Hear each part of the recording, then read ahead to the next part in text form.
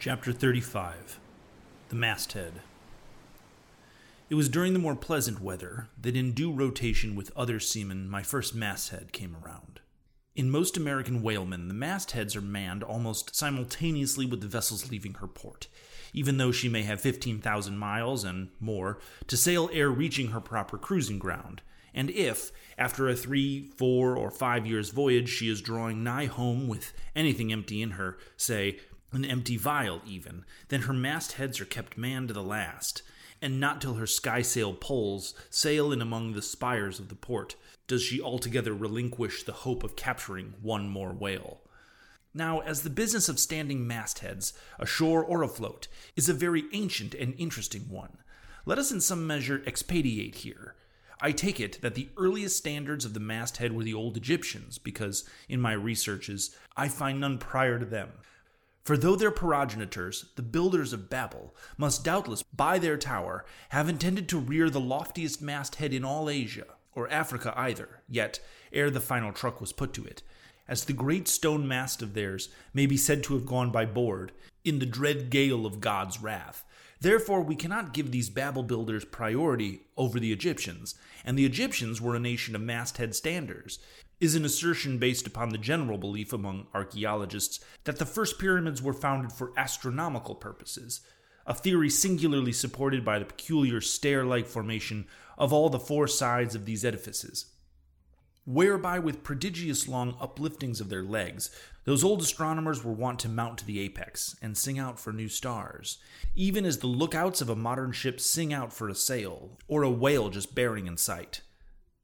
In St. Stylites, the famous Christian hermit of old times, who built him a lofty stone pillar in the desert, and spent the whole latter portion of his life on its summit, hoisting his food from the ground with a tackle, in him we have a remarkable instance of a dauntless stander in mastheads, who was not to be driven from his place of fog or frost, rain, hail, or sleet, but valiantly facing everything out to the last, literally died at his post.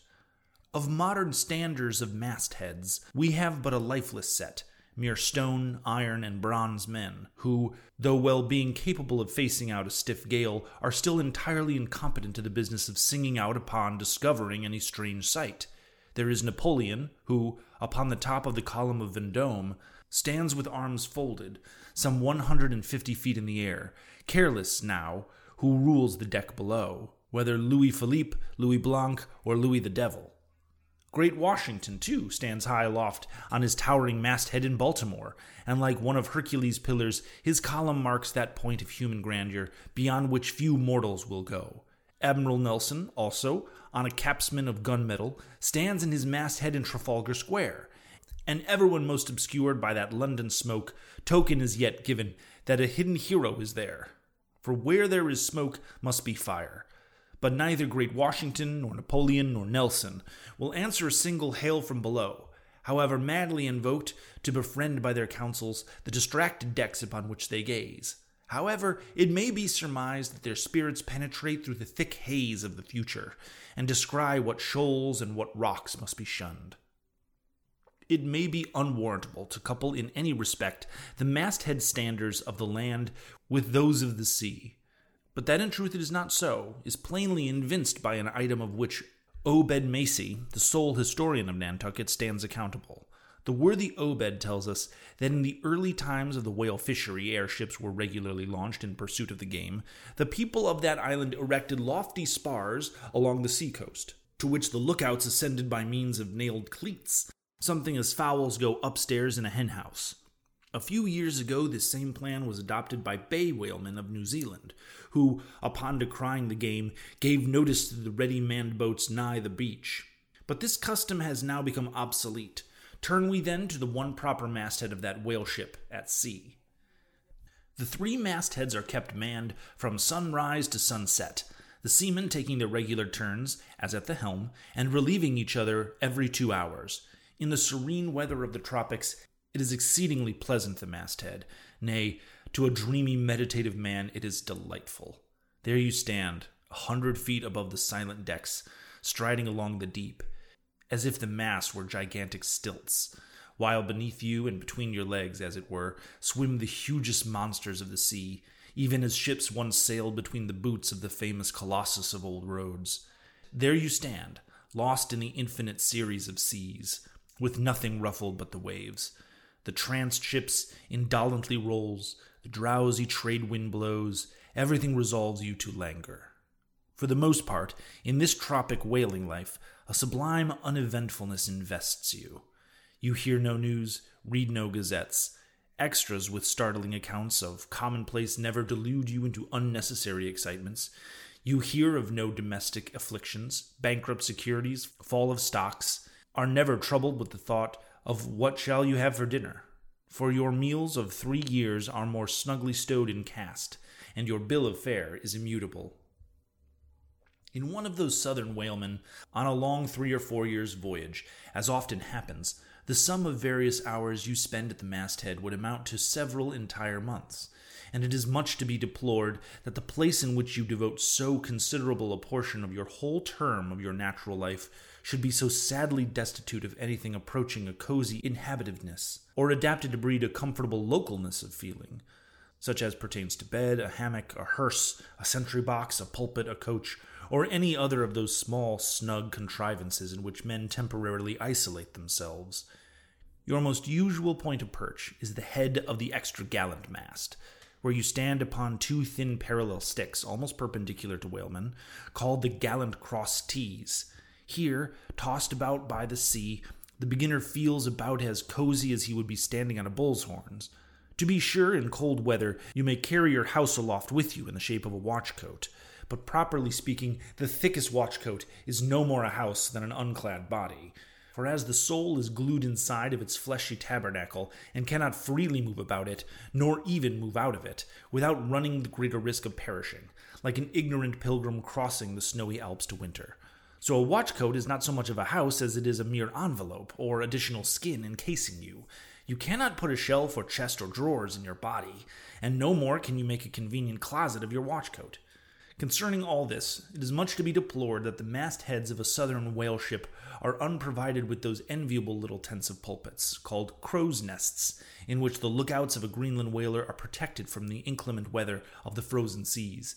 In the fireside narrative of Captain Sleet, entitled A Voyage Among the Icebergs in Quest of the Greenland Whale, and incidentally for the rediscovery of the lost Icelandic colonies of Old Greenland, in the admirable volume, all standards of the masthead are furnished with a charmingly circumstantial account of then recently invented crow's nests of the glacier, which was the name of Captain Sleet's good craft. He called it the Sleet's crow's nest, in honor of himself, he being the original inventor and patentee, and free from all ridiculous false delicacy, and holding that if we call our own children after our own names, we fathers being the original inventors of the patentees, so likewise should we dominate after ourselves any other apparatus we may beget.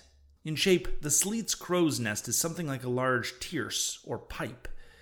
It is an open above, however, where it is furnished with a movable side screen to keep windward of your head in a hard gale. Being fixed on the summit of the mast, you ascend into it through a little trap hatch in the bottom. On the after side, or side next to the stern of the ship, is a comfortable seat, with a locker underneath for umbrellas, comforters, and a coat. In front of the leather rack, in which you keep your speaking trumpet, pipe, telescope, and other nautical conveniences. When Captain Sleet in person stood his masthead in the crow's nest of his, he tells us that he always had a rifle with him, also fixed in the rack, together with a powder flask and shot for the purpose of popping off the stray narwhals or vagrant sea unicorns infesting those waters, for you cannot successfully shoot at them from the deck owing to the resistance of the water, but to shoot down upon them is a very different thing. Now, it was plainly a labor of love for Captain Sleet to describe, as he does, all the little detailed conveniences of his crow's nest. But though he enlarges upon many of these, and though he treats us to a very scientific account of his experiments in the crow's nest, with a small compass he keeps there for the purpose of counteracting the errors resulting from what he calls local attraction of all binnacle magnets, an error ascribed to the horizontal vicinity of the iron in the ship's plank, and the glacier's case, perhaps to having been many broken-down blacksmiths among the crew, I say that though the captain is very discreet and scientific here, yet, for all his learned binnacle divinations, azimuth compass observations, and approximate errors, He knows very well, Captain Sleet, that he was not so much immersed in those profound magnetic meditations as to fail being attracted occasionally towards the well-replenished little case bottle, so nicely tucked in on one side of the crow's nest within easy reach of hand.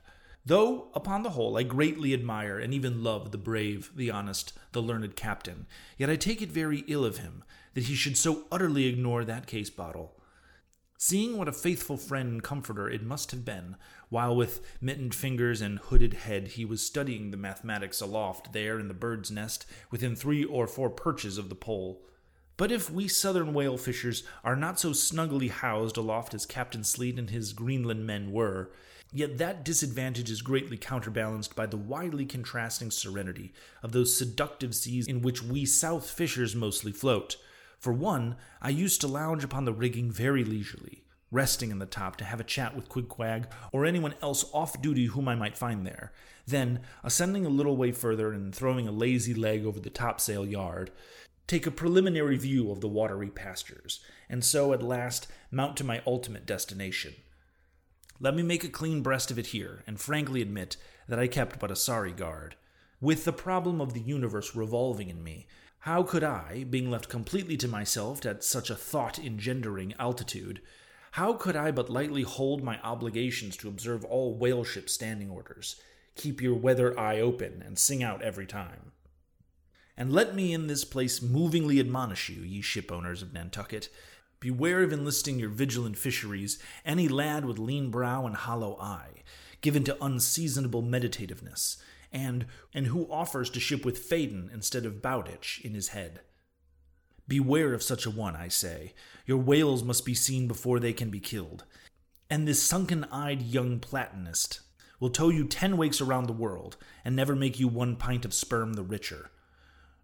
Nor are these monitions at all unheeded, for nowadays the whale fishery furnitures an asylum of many romantic, melancholy, and absent-minded young men, disgusted with the carking cares of the earth, and seeking sentiment in tar and blubber.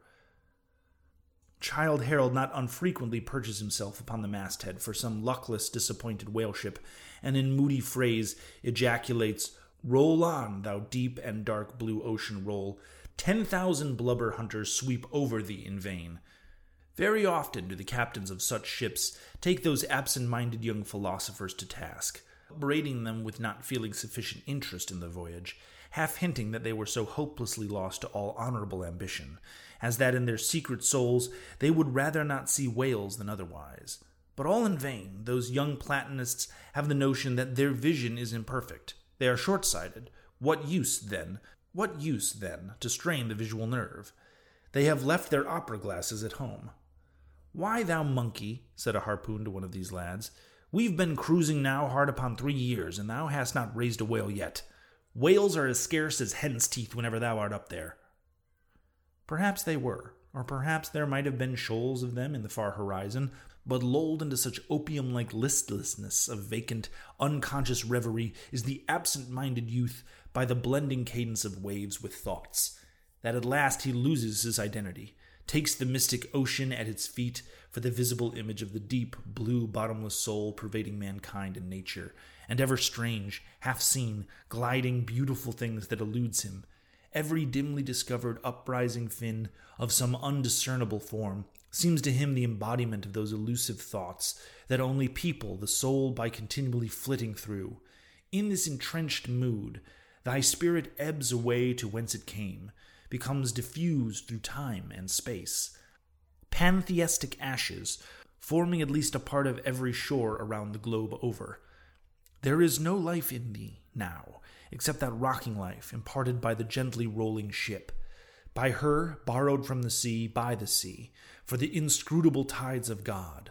But while this sleep, this dream is on ye, move your foot or hand an inch, slip your hold at all, and your identity comes back in horror.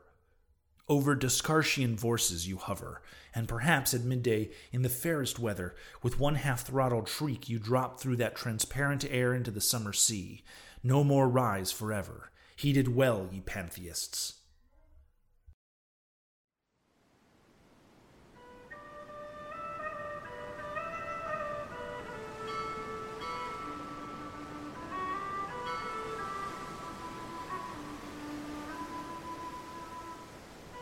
Thanks for listening to Moby Dick Pod. If you've liked what you've heard so far, consider subscribing or leaving us a rating on Apple Podcast. And as always, thanks for listening.